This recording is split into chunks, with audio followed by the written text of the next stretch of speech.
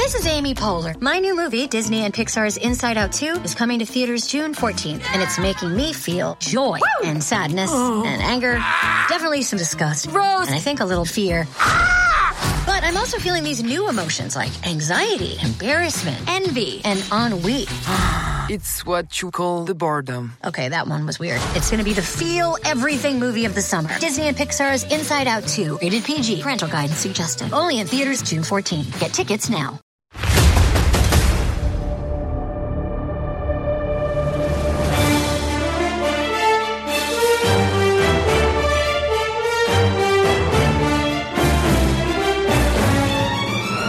Yeah, that's right, everybody. It's a long time to go in that galaxy far, far away as we are talking about Star Wars, specifically The Bad Batch.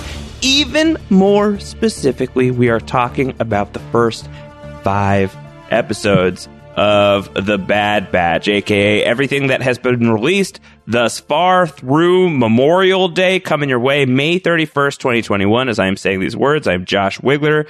I am, I don't know what the very clever version of this is. I'm like a clone of a clone. I'm like the worst batch. You're like a copy of a copy? I'm a copy of a copy, and I am here alongside the king of the clones himself. Whoa. You heard him on the Clone Wars podcast, and you heard him on our first Bad Batch podcast. And to close out Bad Batch month here on A Long Time to Go, he returns, the man behind the Post-Show Recaps Twitter account, the man without whom your feedback does not reach my eyes. He is one of the men, the myths behind the Movie Ladder podcast. He is my eternal Words with Friends nemesis, Brendan Fitzpatrick. Fitzy, what's going on?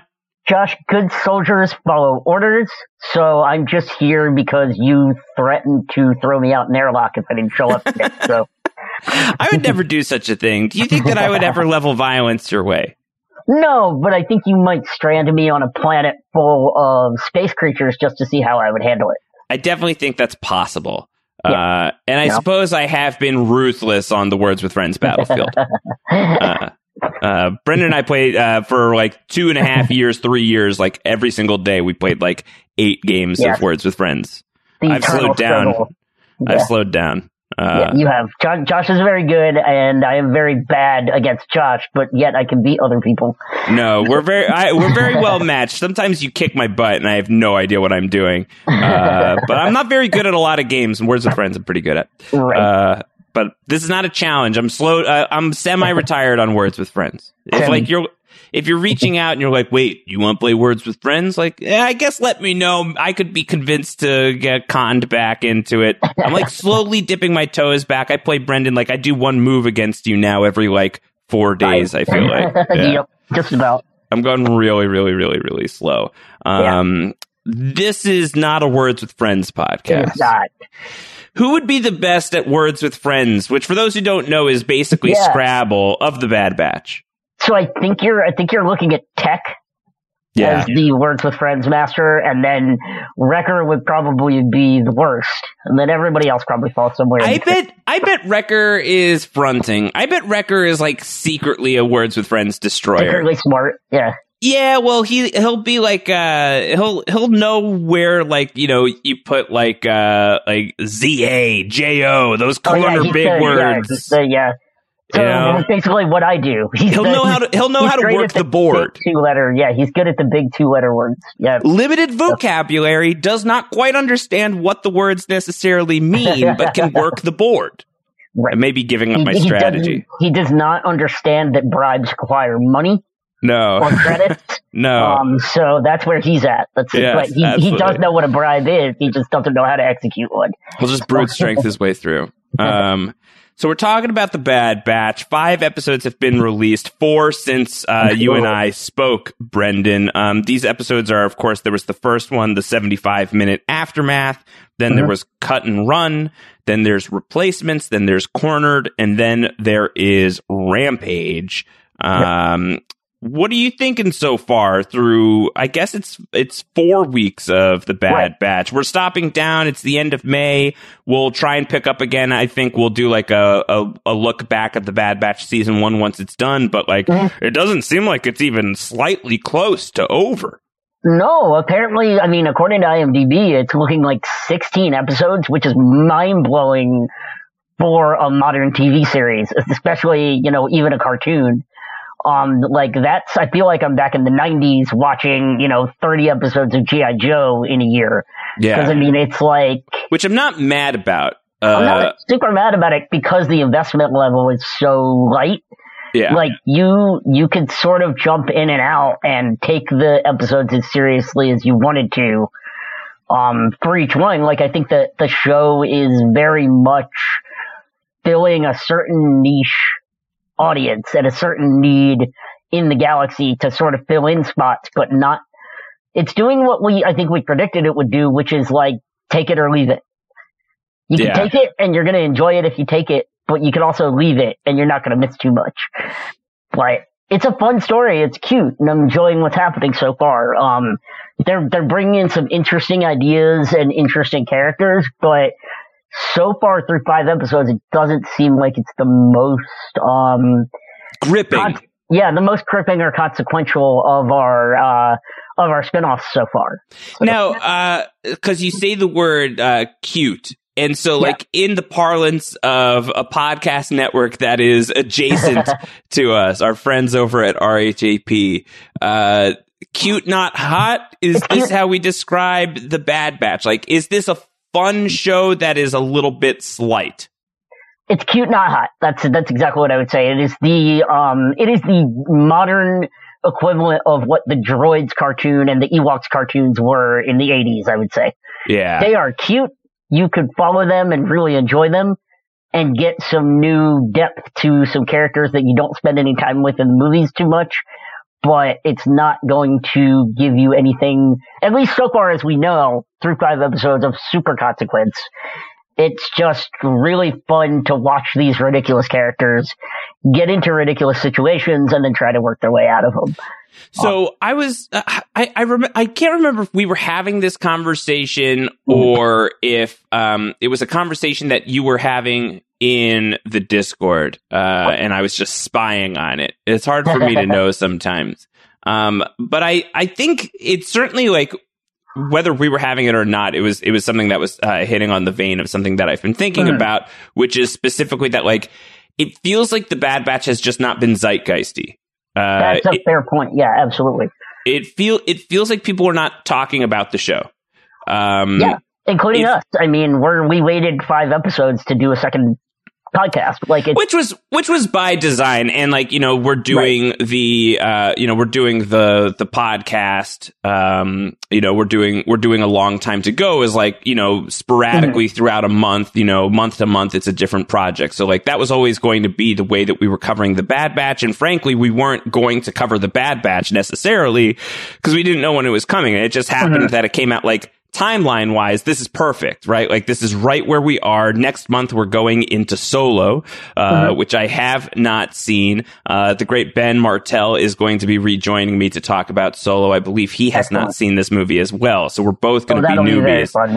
Yeah, we're both new to it. We'll both be watching it, and then we'll get into the deeper dives as the month goes on. We can bring in the experts to talk to us about what the heck did we just see, and weigh in on, some of the things from that film that are like deep cut Star Wars that maybe Ben and I just have not caught on to. But it turns out that the Bad Batch dropped in terms of its actual release date at the same sort of relative point where we are in the timeline.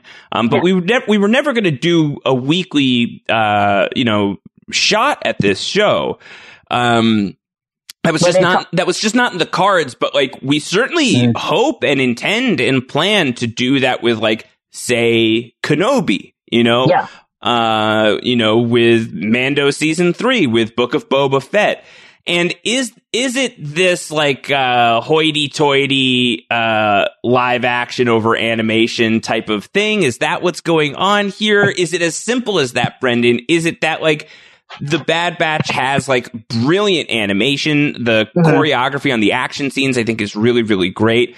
But are the characters gripping people enough? Is the story gripping people enough? Is Disney really like pushing this out the way that it needs to? I'm not convinced that those things are necessarily in place. I think that's definitely part of it. I mean, I've never seen a single tweet from a Star Wars Twitter account or a Disney related Twitter account pumping this series.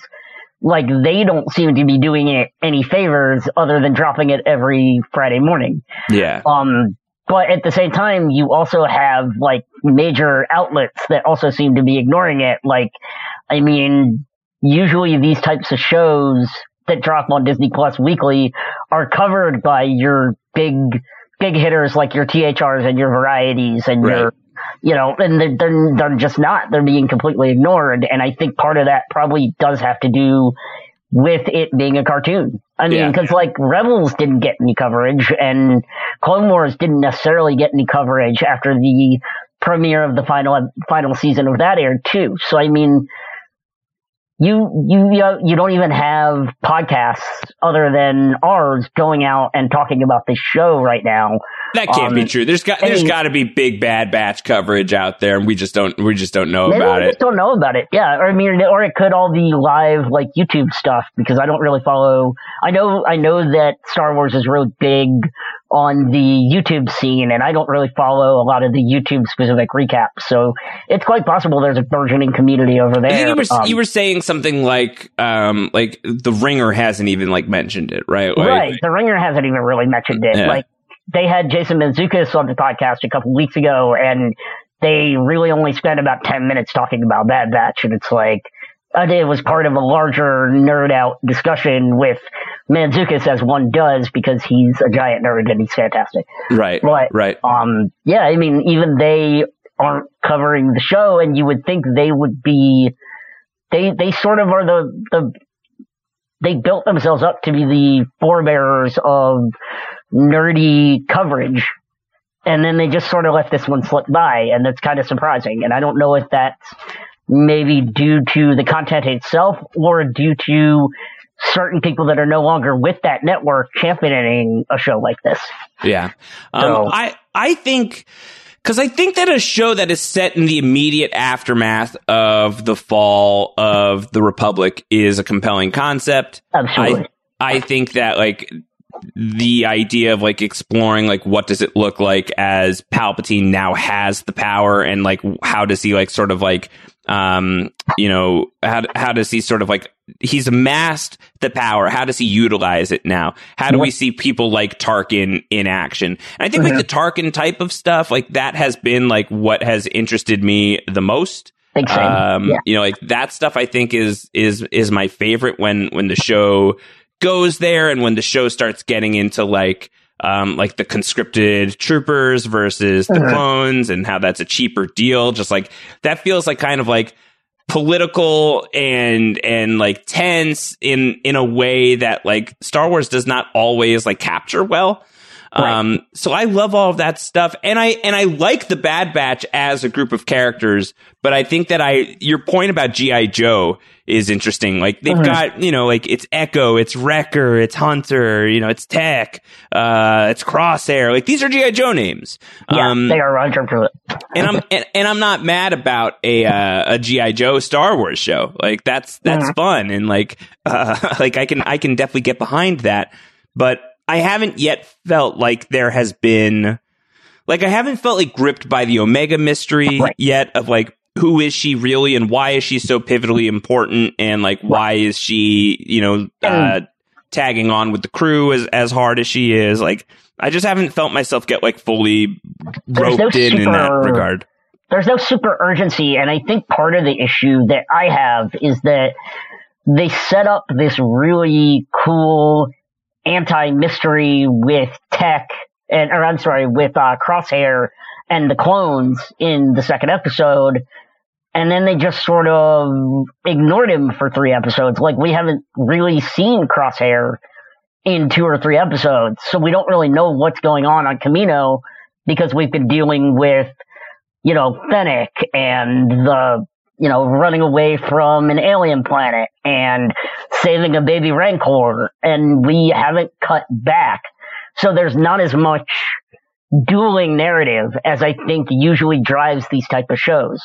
So the fact that we're spending 75% of our time with the Bad Batch and less than 25% probably with the more compelling mystery stuff of what's going on with Crosshair, what's happening on Kamino, right. what is this overarching mystery, and then they introduced a really cool, new, compelling admiral in Admiral Rampart, who had 5 seconds of screen time.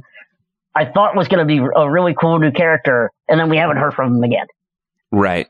So it's like, I hear all of that, and like for me, like I want to hang out with Crosshair, which I don't know what that says about me necessarily, Exactly. Brendan, but like I want to hang out with Crosshair, and like I want to know more about what that character's got going on. And I kind of I kind of felt like maybe we were going to be in this place where like the A plot is the Bad Batch and the B plot is like Crosshair and the crew like hunting him down. That hasn't really been it. That's, I think on my expectations if I'm disappointed by that. But I think like I haven't gotten the set, like this feels more episodic than serialized so far, even though there's definitely like strands of story that are certainly like going across episodes, like clearly like you're being pursued by Fennec Shand. And so like, how is that going to materialize? What is that going to tell us about Fennec Shand pre her next appearance on Book of Boba, potentially? Right. Like there's definitely some of these like lingering, bigger picture mythological Star Wars mysteries that are very much still in play. Absolutely. And I think part of the problem with that is that we had no reason to, in our brains, really connect what happened with Fennec, with Crosshair, and Admiral Tarkin and Admiral Rampart, because we weren't given any sort of connective. We just know that she's after them, but we don't really know why or how. And I think the show could have helped thread a narrative through line if they had given us a little more context when she showed up. Like at the end of that episode, show her buyer, show who hired her. Don't just have her talking to a faceless recorder.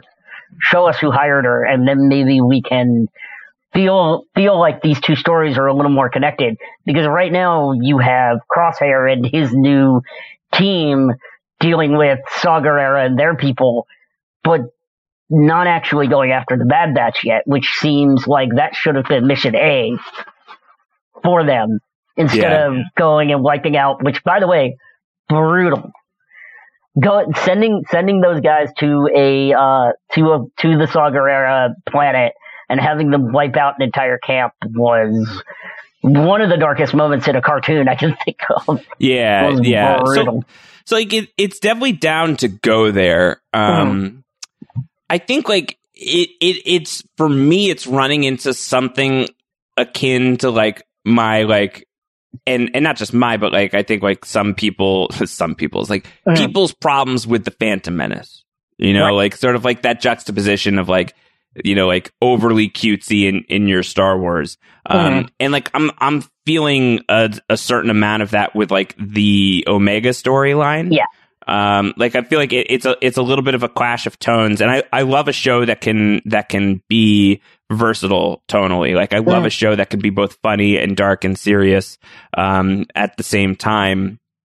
But I do get a little whiplashy with it on the Bad Batch. Like I'm not always sure like what does the show want me to feel like? Does the show does the show want this to be like a really like sort of like does it want it to be like more like Saturday morning cartoon vibe this week? Is it trying to push something a little bit more intense? It can be a little bit hard to track. And me.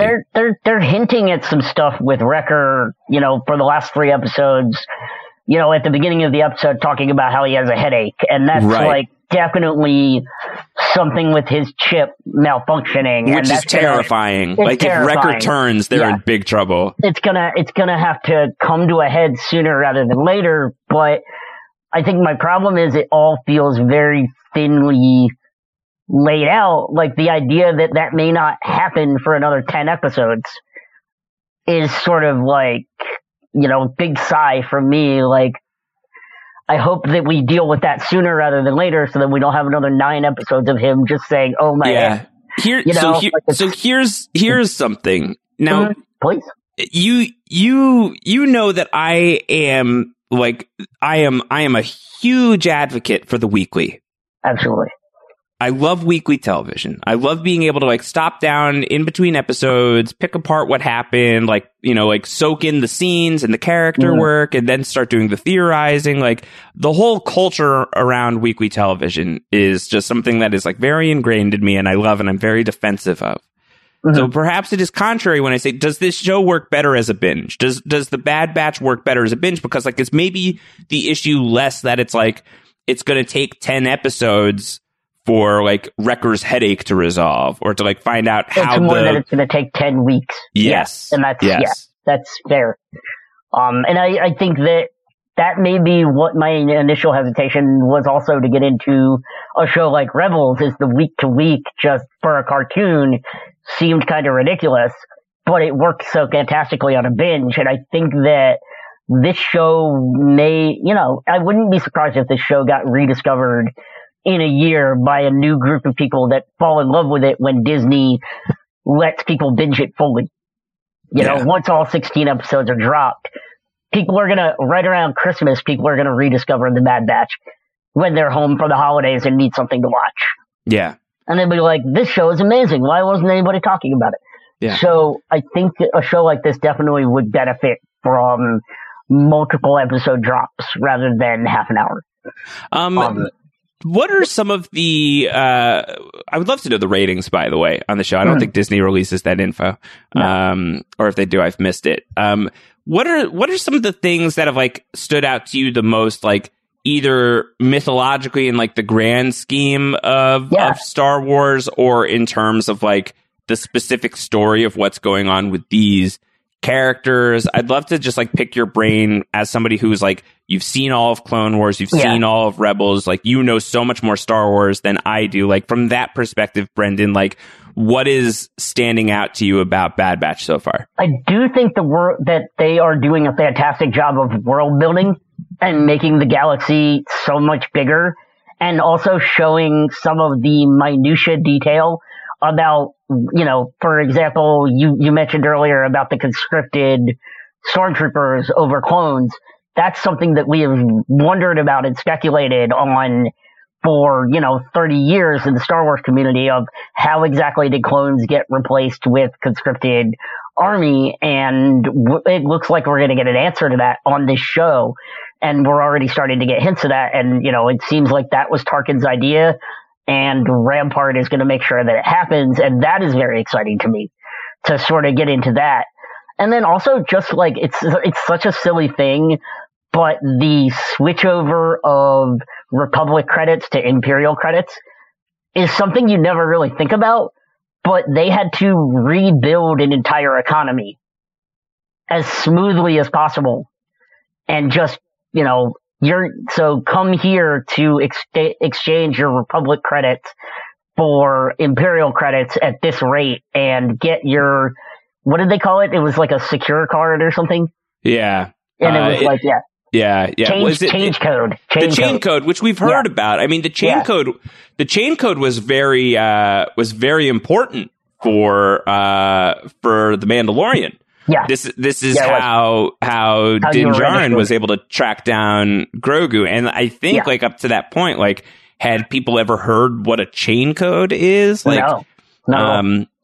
And it's so also apparently interesting. It's something that's been really rapidly instituted by Sheev Palps. Yeah. And it's really cool because basically what it's allowing them to do when people come to, and also, I mean, it's really interesting and also really terrifying because what they're doing when people come to exchange their credits is they also enter them into a database. So Sheev not only will know everyone that is falling into line, but he can use deduction to look up people who didn't register their credits and exchange their credits and be like, we need to look into these people that didn't fall in line with us because they may be conspiring against us. So it's it's a backhanded way for them to find out which systems are loyal and which systems are not going to be loyal. Yeah. It's sneaky Sheev. It's super sneaky. So and sneaky. I like it. It's so sneaky. Yeah. Because you're basically using deductive algorithm, because you can see who has it registered, which planets didn't register to change their credits over. Right. And those are the ones you send the stormtroopers to first.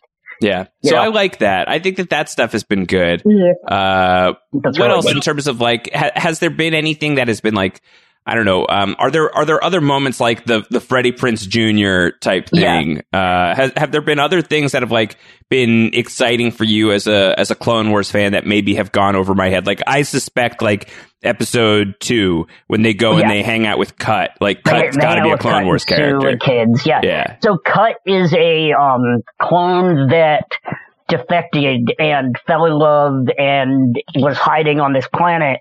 Rex crashed on the planet during the Clone Wars and was healed by Cut and Sue. He was found by his wrecked ship by Cut and Sue's kids, and they were like, "You look like our dad."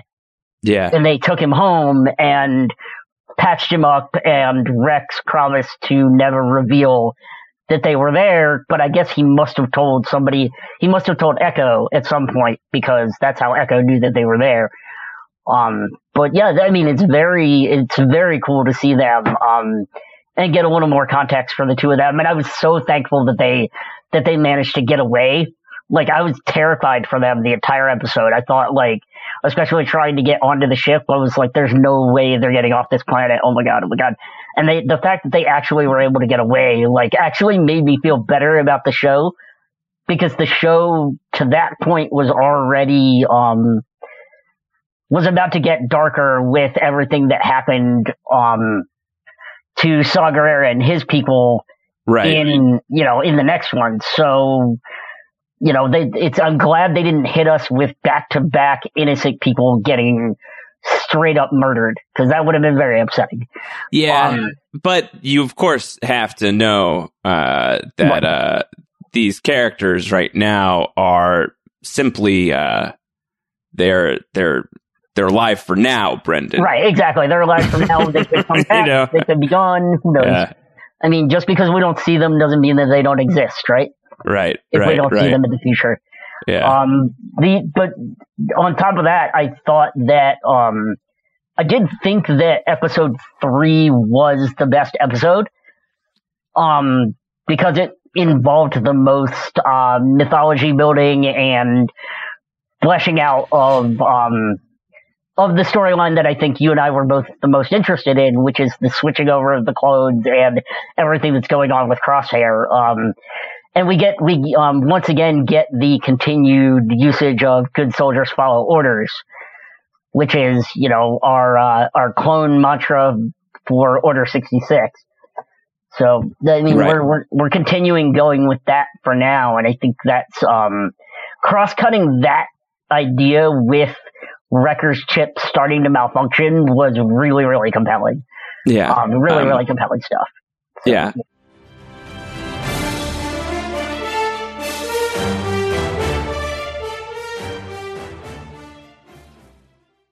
I'm Victoria Cash. Thanks for calling the Lucky Land Hotline. If you feel like you do the same thing every day, press 1. If you're ready to have some serious fun for the chance to redeem some serious prizes, press 2. We heard you loud and clear. So go to LuckyLandSlots.com right now and play over 100 social casino-style games for free. Get lucky today at LuckyLandSlots.com. Available to players in the U.S., excluding Washington and Michigan. No purchase necessary. VGW Group. Void where prohibited by law. 18+. Terms and conditions apply. It is Ryan here, and I have a question for you. What do you do when you win? Like, are you a fist pumper, a woohooer, a hand clapper, a high fiver? I kind of like the high five, but if you want to hone in on those winning moves, check out Chumba Casino. At ChumbaCasino.com, choose from hundreds of social casino-style games for your chance to redeem serious cash prizes. There are new game releases weekly, plus free daily bonuses, so don't wait. Start having the most fun ever at ChumbaCasino.com. No purchase necessary. VGW Group. Void where prohibited by law. See terms and conditions. 18+.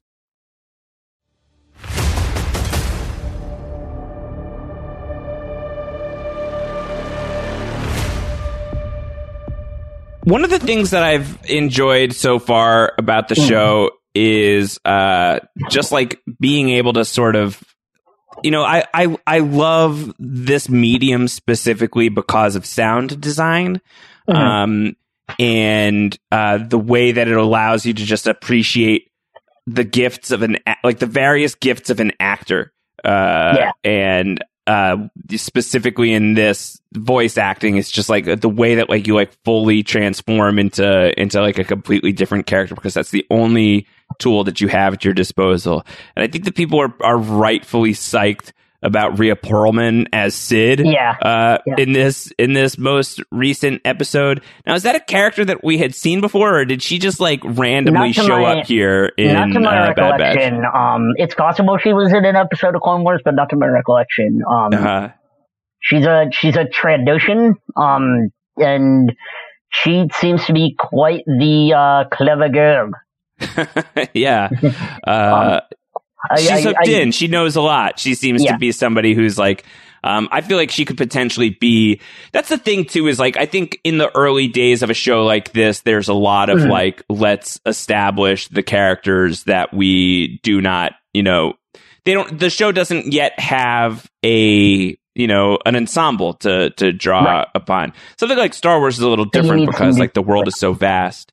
And there, theoretically should be like a bunch of different characters that like you can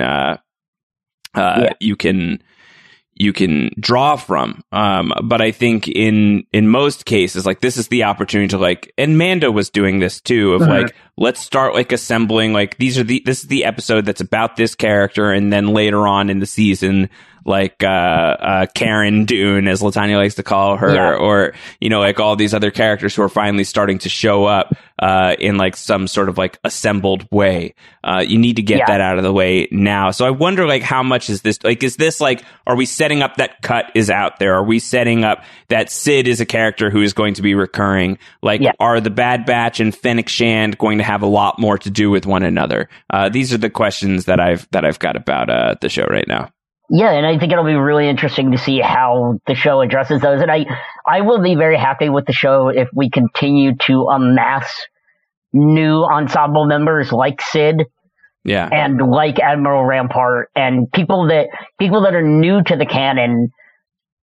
Open up us to invest in new characters in fun ways, rather than just relying on your old standards. Like, I actually think the show holding Rex from us is probably a good thing, because I think we would be focused way more on Rex and hoping that his story stays the story for the entire thing if he was already involved. Right. So I think keeping Rex from us, keeping somebody like Vader or Palpatine off the show for now, have all been pretty decent ideas to, not make them major characters, because now you can invest in these smaller characters or new characters that you don't know what happens to. Yeah. So, are we talking more about the Bad Batch though if Darth Vader is on there, is my question. Like, if they had just gone for like a Darth Vader TV show, because I mean they do the Darth Vader comic book. They're exploring Vader's time in this period over at Marvel. Is like the Bad Batch are only introduced pretty close to the end of the Clone Wars, right? Final season. Yeah. So like, is a show about the Bad Batch, is this like a half measure? Do you know what I mean? Like, we're gonna explore this period of time, but we need to invent like a new crew of characters. Otherwise, like, we're jeopardizing like walking all over the canon, and also like we're a little terrified to do. Like, should you just go in? Should you just do the Darth Vader show? Like, what is this? I think that's what Obi-Wan is going to be. I think they are filling the space until Obi-Wan is ready to take that. Because I think that's exactly what you're thinking of, is exactly what the Obi-Wan show is going to be, in my opinion.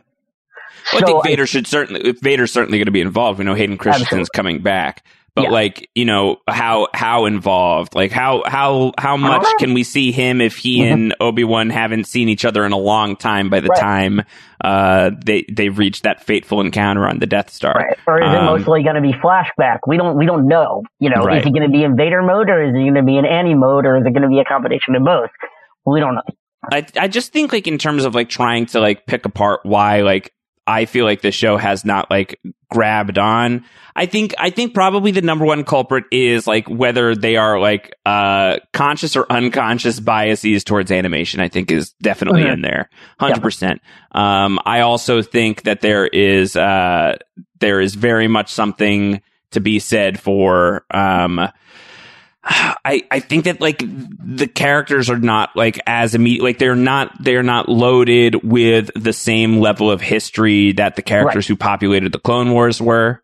They are like basically pretty lightly introduced by the end of the series. Like that, like it's good for someone like me who has not done like an intense amount of Clone Warsing, and by an intense amount of Clone Warsing, I mean like I've basically seen the equivalent of 2 seasons, I think, at this point. But I wonder if it's being talked about a little bit more, if it's centering on characters that we know a little bit better. Just a thought. I think that they, at the same time, if you are so focused on an established canon character, that it's harder to work in the nerdy things like we saw in episode 5, where we have an entire mission centered around rescuing a bounty that turns out to be the Rancor for Jabba's palace. Like, you probably don't get that if this is a Vader show or an Obi-Wan show, but you can get that cheesy wink, wink, nudge, nudge backstory for a character you never really knew you wanted the backstory for in Jabba's Rancor. You know? I mean, Bib Fortuna shows up and, you know, gets his baby Rancor, and you're like, oh, that's so great. Now, but it's also so sad because I know what's going to happen to that Rancor. Did you ever read that, the Tales from Jabba's Palace? Yeah. So the Rancor Keeper chapter? Yeah, it sort of recanonizes that whole thing, but you also see a guy that could be a young version of that Rancor Keeper in that scene. He just doesn't really get any lines. Yeah. But, so if that's the Rancor Keeper, then that's great, and they recanonize that story. Right. If it's not, then they kind of fudged it a little, but, I thought it was cute. I actually really liked that episode, and I thought the animation for the Rancor versus flying dragon fight was really, really well done. And I thought, because it reminded me a lot of the Godzilla versus King Kong stuff. Sure. Yeah, so the fights were, I thought the fight was really cool with the Rancor and the dragon. I can see that. Yeah. Yeah, I can see that for sure. Let's get into some feedback, Brendan. Absolutely. What do we got? You've collected the feedback from the people who've been watching. First of all, in the Discord, do you have a sense of like how people seem to be feeling about Bad Batch so far? I think it's been casual enjoyment. Casual. That's about how I feel about it. Okay. It's very chill. No one's like this show. Actually, I think the word to use is safe. So far, the show feels very safe. Yeah. They aren't blowing up anything canonically outside of what they did in the first 5 minutes of episode 1 with Kanan giving us the Kanan Jarrus backstory that we had been wanting from Rebels. Other than that, they haven't really. They've hinted at consequential things, but they're sort of playing it low key. They're sort of playing it safe. No, low key's coming up soon, though. Yeah. Well, that was a hint. That was a hint. Pun intended. Yes. It's on its way. Yeah, it seems very mischievous, this show. Yeah, but it'll get there. I think that I think everybody else is sort of feeling the same way I think I said I was at the beginning, which is like 16 episodes just seems like a lot of episodes for a show like this. Yes. For a season. But at the same time, you know, the Clone Wars was 21 episodes, cartoon seasons, you know, for most of the seasons. And Rebels is 13, 14 episodes a season. Did you, you didn't watch those, you didn't watch that stuff live though, did you? No, I did not. No. Yeah. So that was the thing, is like, I didn't have Disney when Rebels was on. So Rebels was on the OG Disney Channel. which not a lot of people that I knew had. Right. But I was able to binge it all once Disney Plus came into existence. Yeah. And yeah. Yeah, I'm kind of curious, like, what is the level of people who are huge fans of Clone Wars and Rebels and they watched it weekly versus the binge. I literally have no idea. It's not a rhetorical question. I would love to know. I'd love to like keep that conversation going in the Discord. Cause like, is this a new type of experience watching this week to week for many of the people who are watching the show right now? I'm not sure. Yeah, we got a sort of a Jace piece of feedback from Mike Bloom after episode 3. Mike said, so this was probably my least favorite episode yet, but only really by default. Honestly, I kind of wish they had been spending the entire episode on Crosshair and his new clone group. I'm very happy we went back to him, since I'm concerned after last episode he wouldn't be as recurring. The whole capacitor storyline, sans the final scene, was sort of a nothing burger, but the ending was very sweet, and I wonder if each episode now will end in some sort of moment for Clone Force 99 and Omega, and that seems to be the case. And I think Mike hit it, is that this show really is about developing the relationship between Omega and Clone Force 99 than it is anything else. Right. Yeah, that's kind of like the Grogu and Mando fly off. Exactly. on and their ship. Maybe is that part of the issue people are having, is that it feels too thematically similar to what we just watched in season 2 of Mando? It's possible. That could possibly be part of it. I mean, I think that could be part of it. I totally co-sign Mike's view about wanting to see more Crosshair. Yeah, I agree. I do feel like we're not quite getting as much Crosshair as I would like. I agree.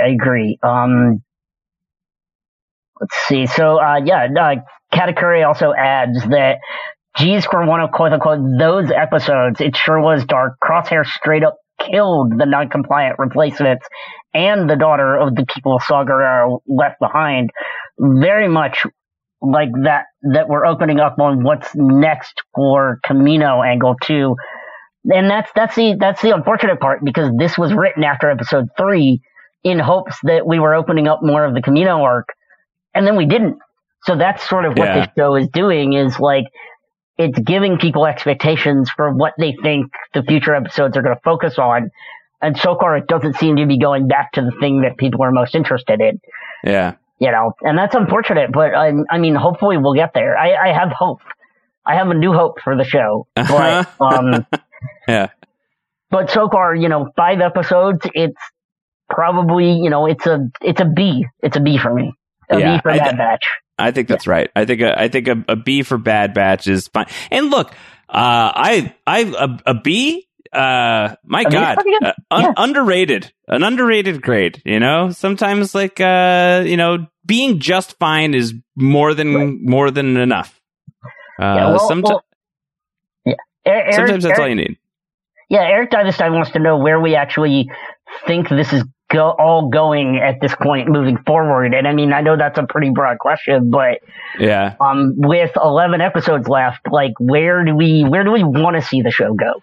Well, so one thing that I do think is pretty clear to me is that the Crosshair stuff, I don't imagine that's getting resolved until the end of the season. Late in the game. Okay. And theoretically, I am not mad about that at all. Like I think in practice that might be a little harder because of what we're talking about here with some of like it's a little hard to like capture my interest on the week to week when it's just like, the 20-minute episode and like things are happening fast and yet they also feel like not enough is happening. So I can imagine that like, sustaining, what's it going to be? Gosh, it's going to be, 15 weeks or so of the show, not from this point forward. I think like about 10 more weeks. Yeah, we got about 11 more. Yeah. You know, that's going to be tricky for some people. I think so too. And I group myself in some people, but like, I think that like that stuff is going to wait until close to the end of the line. You may have like some sort of like final arc that's pushing towards that, would be my guess, in terms of like, whatever's happening with Wrecker and his reaction to the inhibitor chip. I feel like is going to like, they're not going to have two members of the Bad Batch turn, would be my guess. Although that would actually be cool and surprising, and I would be very here for that. I think that could be rather compelling, actually. A thought just occurred to me. So we are sort of hinting at and building towards going places that Rex previously has been. Rex knows how to remove an inhibitor chip.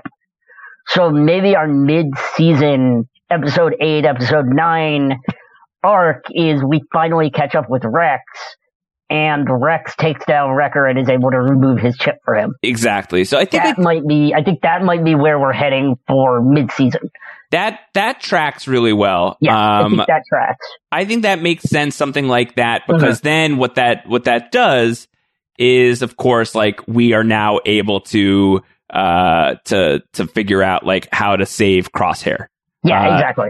And then like a season 2 arc is either like Crosshair is not like comfortable coming back to the Bad Batch, and so he's like out on his own, and so he's sort of just like this like kind of like rogue element out there, or it's going to be something like he's with the group and he's still like he's feeling a certain kind of way, and other members are feeling a certain kind of way, and like his reintroduction to the group is causing a lot of problems. I see something like that being like more of a season 2 issue, or it could be, depending on how it paces out, it could be like a back half season 1.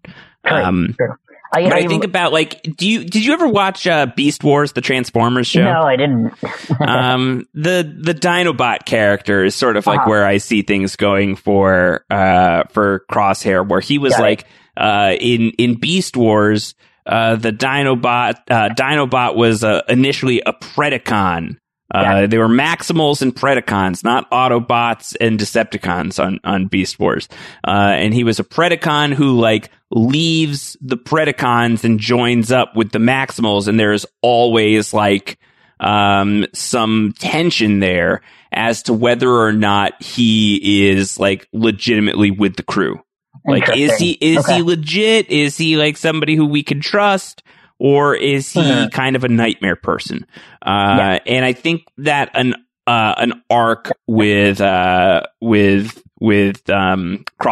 in that regard feels pretty likely to me. I sort of keep going back and forth with Crosshair about whether he is going to be able to rejoin the Bad Batch, or whether the end goal or the end scene at the end of this season is they have to take down Crosshair and he doesn't come back. Right. And that's sort of the compelling narrative drive, I think. I think our final few episodes will definitely center around them trying to quote unquote, fix Crosshair, and Crosshair either wanting to be fixed or saying, you can't fix what was never broken. Right. And staying a bad guy. And then they have to take him out. Yeah. So we'll see. I, for one, I actually think he's more compelling as an antagonist than rejoining the group. Yeah. I kind of think rejoining the group is too much of a hard reset. Yeah. For the show, for a second season. I think you have to sort of break up this crew a little bit, in order for the show to feel like it meant something. I get that. Yeah, so I do. Even though it's a cartoon, it still needs to, I feel like it needs to have stakes. And I think that also could be what some people are feeling hesitant about, is so far the show, we don't know what the stakes are yet. Yeah. The stakes sort of seem to be shifting goalposts, because I thought I knew what the stakes were at the end of episode 3, and then we spent 2 episodes planet hopping where Omega gets into some sort of mischief and has to be rescued, or the Bad Batch gets into mischief and she has to rescue them, which I thought was cute. Again, cute, not hot, but really good, like good stuff. It's still very well written and very well executed. But it's not as compelling as the stuff that was happening with Crosshair in episode 3. Yeah, I don't think so. And, it is the kind of thing where, like, there is a world where this show was, like, so undeniably great that, like, we were just like, all right, well, we're going to do, like, weekly Bad Batch coverage now. Like, we just have to do it. And there's so many shows that get there. That like need some time to warm up, that I think, like, especially as we're saying, like, from a B to to an A is not an impossible arc. Like, that feels like very doable. I mean, that's something that Rebels did between its first and second seasons. I mean, season 1 of Rebels is a solid B, but you're not really sure that you're fully invested, and then season 2 comes along and just, in my opinion, is one of the greatest seasons of Star Wars television ever produced. I mean, it's incredible. I love it. And, everybody on the Discord knows that I am if somebody wants me to recommend them one thing to watch, it's going to be the 2-part season 2 finale of Rebels. Just watch it. You'll love it. It's great. Rebels is coming up not terribly long from now. We're gonna do Solo first, and then we're into Rebels before we go to Rogue One. And I suddenly have some time on my hands, Brendan. So and you think that I could do Rebels without having gone super deep on Clone Wars? Yeah, you'll be fine. Yeah, great. You'll be absolutely fine. It's because it's not really too connected. It's connected enough but enough of the backstory of Clone Wars that you'll be fine. Yeah, cool. I look forward to that. Speaking of which, so Eric also wanted to know, do we think that we'll actually see Kanan Jarrus again on this show? My gut says no, because I feel like we would have gotten some clue of him or hint of him in the last 4 episodes. Yeah. But I won't be mad if we do, because I think he's a great character, but how much can you do with 12-year-old Kanan Jarrus? I don't know. I'd be curious to see them try. Do you know enough about the character's backstory in Rebels to know whether or not it would be possible for him to be, like, spending any meaningful time with the Bad Batch? Not any meaningful time, I don't believe. But we know that he basically hides out, eventually gets taken on by a pirate crew led by Hera Syndulla and falls in love with her, and their relationship is well established by the time Rebels starts. So there is a book that came out a couple years ago that gives a little bit more of the backstory of teenage Kanan Jarrus falling in love with Hera. But that's about it. Like, I mean, details are a little fuzzy, especially around this time. So, I mean, you could see him again on this show. Yeah. I will be surprised if it happens, but I will also be delighted if it does. Yeah. Okay. I'll probably see him sooner on Rebels, would be my bet. Yeah. I don't expect that we see him again by the end of season 1, and unless I do this wrong, I will be watching Rebels before then. Good. I hope so. I think I'm okay with that too. I mean, because I think we have said this before, like, sometimes Star Wars has a tendency to rely too much on its own self-referentialness. Yeah. Instead of establishing new people. Yes. And I would be more happy if we happened upon a random Jedi that we've never heard of who managed to survive the Purge than meeting Kanan Jarrus again. Yeah. I'd be fine with that as well. I'd be fine with a new. Yeah. I mean, like, listen, I'm sort of like, I want both things. So basically I'm a terrible fan, where, like, I both simultaneously want, like, there to be a situation where you are having a Darth Vader show, and also, like, don't show me too many characters. Right. Like, exactly. Are both things doable? Exactly. Yep. Yeah. So that's the question I've got. I don't know. Yeah. It's like there is a sweet spot, Brendan, and I just don't know. I don't know if we've gotten there yet. Well, here's the thing. So Trevor Chong wrote in, and if you're down for it, and we probably are going to be finished with this series before we record another episode. So are you down to do a little drafting of established characters that we think might make an appearance in this series? Yes, absolutely. Let's do it. I think, how do you want to do this? I think we each draft 3 characters. He said films only, but I'd like to open it up to films and Clone Wars. Sure, you get to do that. Like, obviously, like, I've got no idea what's going on there, but I'm fine with that, especially because I think I'll probably go movies more. Fair enough. And we'll just go back and forth. I mean, snake drafts are stupid with 2 people. So, okay. How do you want to do this? You want to start us off? I will let you go first because you are Darth Vader.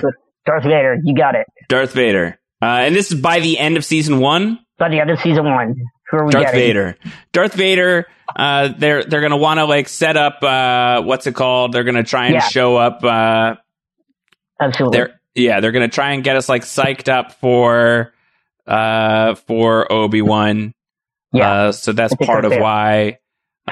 There's also going to be the fact that, like, the Bad Batch are unruly and Grand Moff Tarkin's going to be annoyed. And also, like, here's the thing. Crosshair returns to the Bad Batch. Let's say that happens, okay? Yeah. Suddenly, like, there isn't really, like, an interesting, like, physical villain on the dark side anymore. Fair enough. So who do you bring in? Who do you bring in to, like, go tete-a-tete with Tarkin? Well, here's the thing is that I think you could actually, because these are non-Force using characters, you can bring in a non-Force using bad guy, and that's why my number 1 draft pick is going to be Boba Fett. Because we already saw Fennec. So the next natural step is maybe she calls in her good friend Boba Fett for backup in tracking down the Batch and getting him ready. Do they know each other by this point? Or when they obviously they're super close in Mando, but, like, do they have backstory together? We don't really know. We don't really know yet. It's a wide open. I mean, the bounty hunters are all part of a guild, so they can say that they met at any point, really. Sure. Where maybe they were going after the same target and then realized that they could work together, and that's how they became friends. Got it. I mean, you just don't know. It's wide open to establish that canon for sure. Okay. So my turn then, like, just following that line down, he's been evoked already. Sure. Show me Jabba the Hutt. Right? And now we have the mighty Bad Batch. How are we not supposed to get, how are we not supposed to get? I think we'll get some Jabba. I think we're going to get some. Yeah, I think it'll be fun. That feels right to me. We got Bib. We didn't mention Bib Fortuna too much. We did get Bib Fortuna the last episode, and I thought that was an unexpected person to pop up. I thought that was a really great idea. Yeah. So because that's not somebody that we would be in a draft like this. Yeah. Speaking of people that may not be thought of as being in a draft like this, but what is a Star Wars series without Bail Organa? Sure. Yeah. Jimmy Smits. What is Jimmy Smits got going on right now? And so it is. I even almost wrote Jimmy Smits instead of Bail Organa, but I think we can see Bail Organa pop up, especially if we're going to continue making little hints about the systems that are refusing the changeover from Republic to Imperial credits. We can see some behind the scenes shenanigans. So yeah, I'd be very interested to see what Bail is up to right now. Well then, how's this for potentially a swing? What if we're going to see Bail Organa, is it time to show us animated Princess Leia? Toddler Leia? I mean, she'd be a toddler at this point. But she'd be right now. She'd be an infant, right? Oh, true. Yeah, she would be infant. Yeah. So could we see baby Princess Leia on the show? If we're going to see, I think it's possible. If we're going to see Bail, if we're going to see baby, there's no way we don't see baby Leia would be exactly. my guess. I think if we're going to see baby Luke, I think the odds of seeing baby Luke in the Kenobi show are probably very high. Yeah. So maybe they want to give us the other side of that on this show and give us baby Leia. I think that's a fair point. And on those same lines, to give you a little tease for your upcoming solo journey, give me the baddest Tadana gas miner in the galaxy. I would take Lando. I think we could get a young Lando. I thought you were going to say young Darth Maul. I guess he wouldn't be young because Darth Maul's coming, right? He could be. He's still active at this point in the Bad Batch. Excellent. Yes. So you got to imagine that we get some Darth Maul action at some point. That would be very good. But I'd like to round out my pick. I like it with Lando, and I think getting a Lando cameo would be a lot of fun. Especially if he'd be very young Lando at this point, maybe just starting out his piracy. Yeah, when you say it like that, though, it makes me feel like getting like a cameo from Lando. I would love to get a cameo from Billy D. Williams. Oh, man, is he on Cameo? Let's find out. I don't know. Yeah, Billy D. Williams cameo. Are you on Cameo? No. He would clean up. Oh, wait. Billy D. Williams cameo. It does appear that he's on Cameo. Oh, man, for how much? $300. Wow, that is reasonable. That is reasonable. That's a very reasonable rate for for a $300 cameo. Yeah, I'd take it. Yeah, I'd take that as well. All right. Well, what are the stakes for this draft? Yeah, what are the stakes for this draft? We did not establish any stakes. I think we just did a $300 cameo from Billy D. Williams. Yeah, right. I'm down for that. I'll front the cost. I've got it. But the question is like, who gets the cameo? Exactly. You get the cameo or I get the cameo? Like, who gets to design the cameo? Well, hello there, Josh. If you win, you get to design the cameo. Fantastic. And if I win, I get to design the cameo. And we gotta hope that by the end of the season, Billy D. Williams is still doing cameo. Oh man, I hope so. Because if not, then we have to reestablish the stakes. Then we'll have to default to Jimmy Smits. Yeah, I'm sure I will guarantee Jimmy Smits is on cameo. Jimmy Smits cameo. He doesn't seem to be on cameo. Jimmy Smits. Bummer. Yeah. Great. That's amazing. All right. Temuera Morrison is, so we can always do Boba Fett if we have to. All right, cool. All right. It's a little less exciting than Billy D. Williams. Exactly. Brendan, anything else? No, I think we well covered it, and I hope people don't think we were too down on the show. It's more that we just really hope that that they get back to sort of focusing on the more intriguing plot lines. But I think a lot of what they're doing has been really fun. I mean, dressing Echo up as a droid to have him infiltrate a droid facility to try to get their ship out of Hawk and earn money was a really brilliant move, and I wish they had done more with that. But I thought that was a really cool thing in episode. What was that? Episode 2 or 3? Yeah, I'm not sure. Well. Yeah, that was really fun. And then I mean, it's been that was episode 4. Yeah, episode 4, Cornered with Fennec. Yeah, I mean they've done some really fun, exciting stuff. And I think that the show really has nowhere to go but up, and I think that's a good thing. Yeah, I think for me it's more like it's too early to like fully evaluate the show. It had like sometimes a show comes out the gate swinging and you're just like, oh, this is incredible. This has not been that for me, which is fine.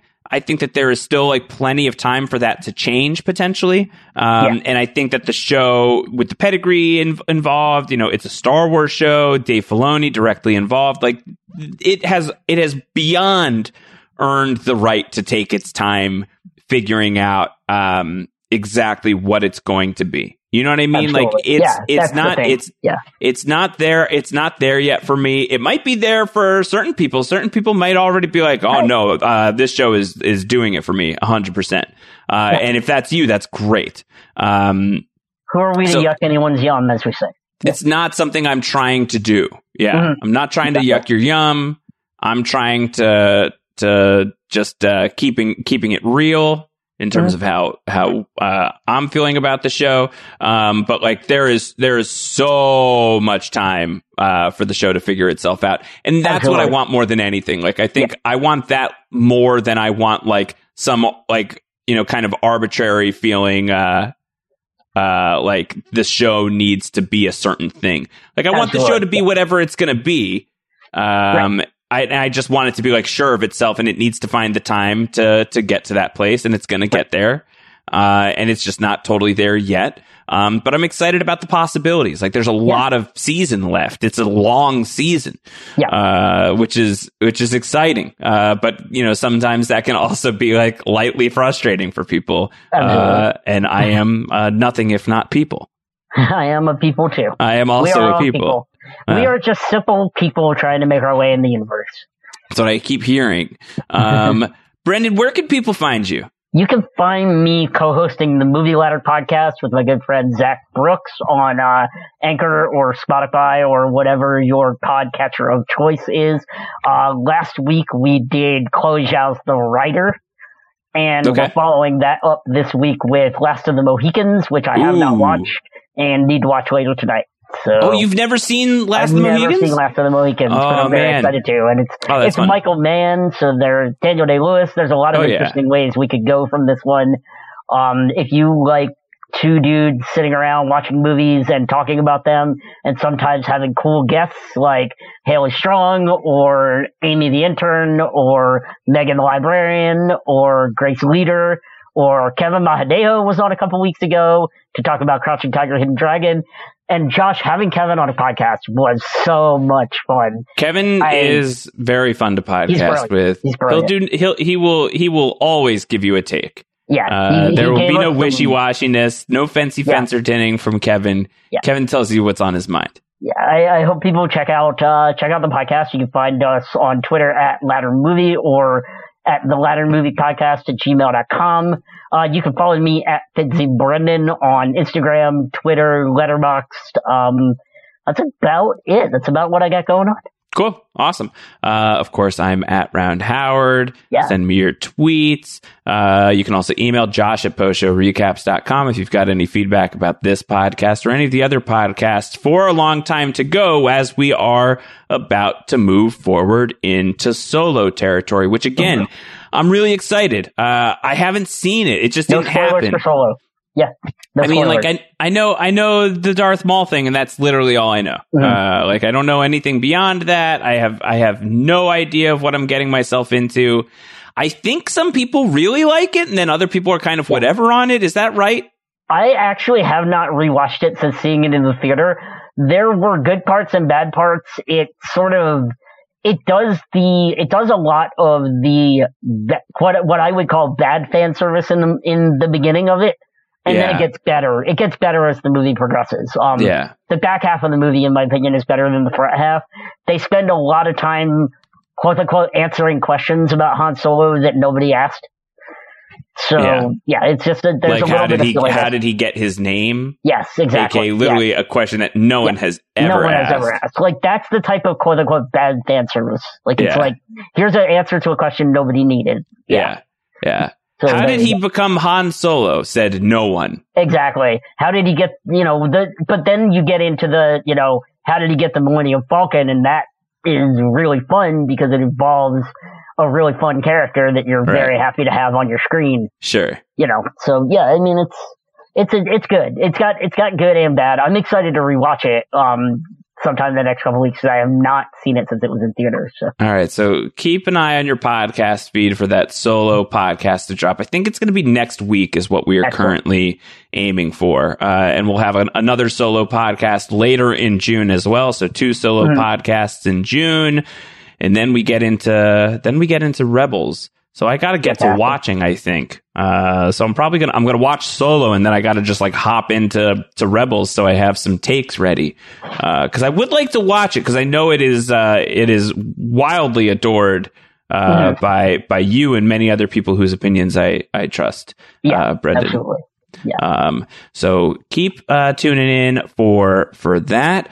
Keep the conversation going with us on Twitter or in the Post Show Recaps Patreon Discord. If you are not yet a member of the Post Show Recaps Patreon Discord, what you waiting for? It's the start of a month. We're right at that point. This is the perfect time to sign up for the Post Show Recaps Patron program, where you get exclusive podcasts. You get at the $5 level, you get so many exclusive podcasts. At the $10 level, you get to join the Discord, which is just populated by some of the most amazing human beings that I've ever met, let alone Star Wars fans that I've ever met. The Star Wars audience that we've built, the community there has just been tremendous. Really great people. If that sounds like something that's appealing to you, now is a really, really good time to sign up, check out what it's all about. We keep talking about it. You're like, hey, what are you talking about? I'm ready to see this thing. I want to know for myself. Well, come find out. Come join us. Come see what we got going on. Patreon.com/Post Show Recaps is the way to subscribe. That's Patreon.com/Post Show Recaps. Brendan, we'll certainly talk again once the Bad Batch ends.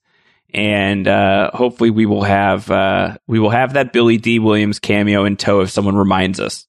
Yeah, I have it in the notes, so we will not forget. All right, great. I will continue to keep notes on every single episode as we go until we get the finale. So. All right, great. Yeah, definitely keep talking to Brendan about the show, because you're watching very closely week to week, and a lot of the stuff is going over my head. Sadly, I am a casual Star Wars fan when it comes to this stuff, so I apologize if my takes are not to the level of your standards. The royal you out there, the royal Princess Leia as well. We're gonna have to, who will appear as a baby, and as a result, I will win the Billy D. Williams cameo. Josh, if it keeps going this way, we're gonna have to replace you with a conscripted podcaster. It's cheaper. Try cloning me. Let's see what happens. Oh, Lord. I'd be interested. When you make a copy of a copy, then it's not as good as the other copy. And yeah, I'd be nervous. I'd be nervous to submit myself for the cloning. I don't think I'd want to meet a Wiggler clone. No. That sounds one scary. Josh Wiggler, and we are lucky to have him. Yeah, I think I'm out on that. Yeah. All right, everybody. We will be back soon with our coverage of Solo. Until then, everyone, take care. Bye-bye.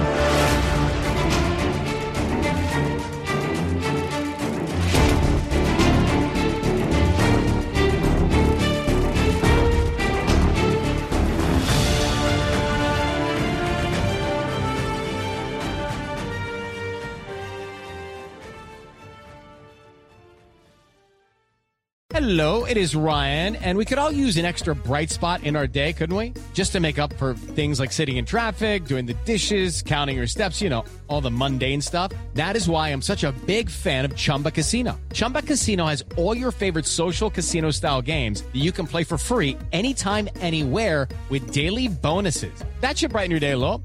Actually, a lot. So sign up now at ChumbaCasino.com. That's ChumbaCasino.com. No purchase necessary. VGW Group. Void where prohibited by law. See terms and conditions. 18+.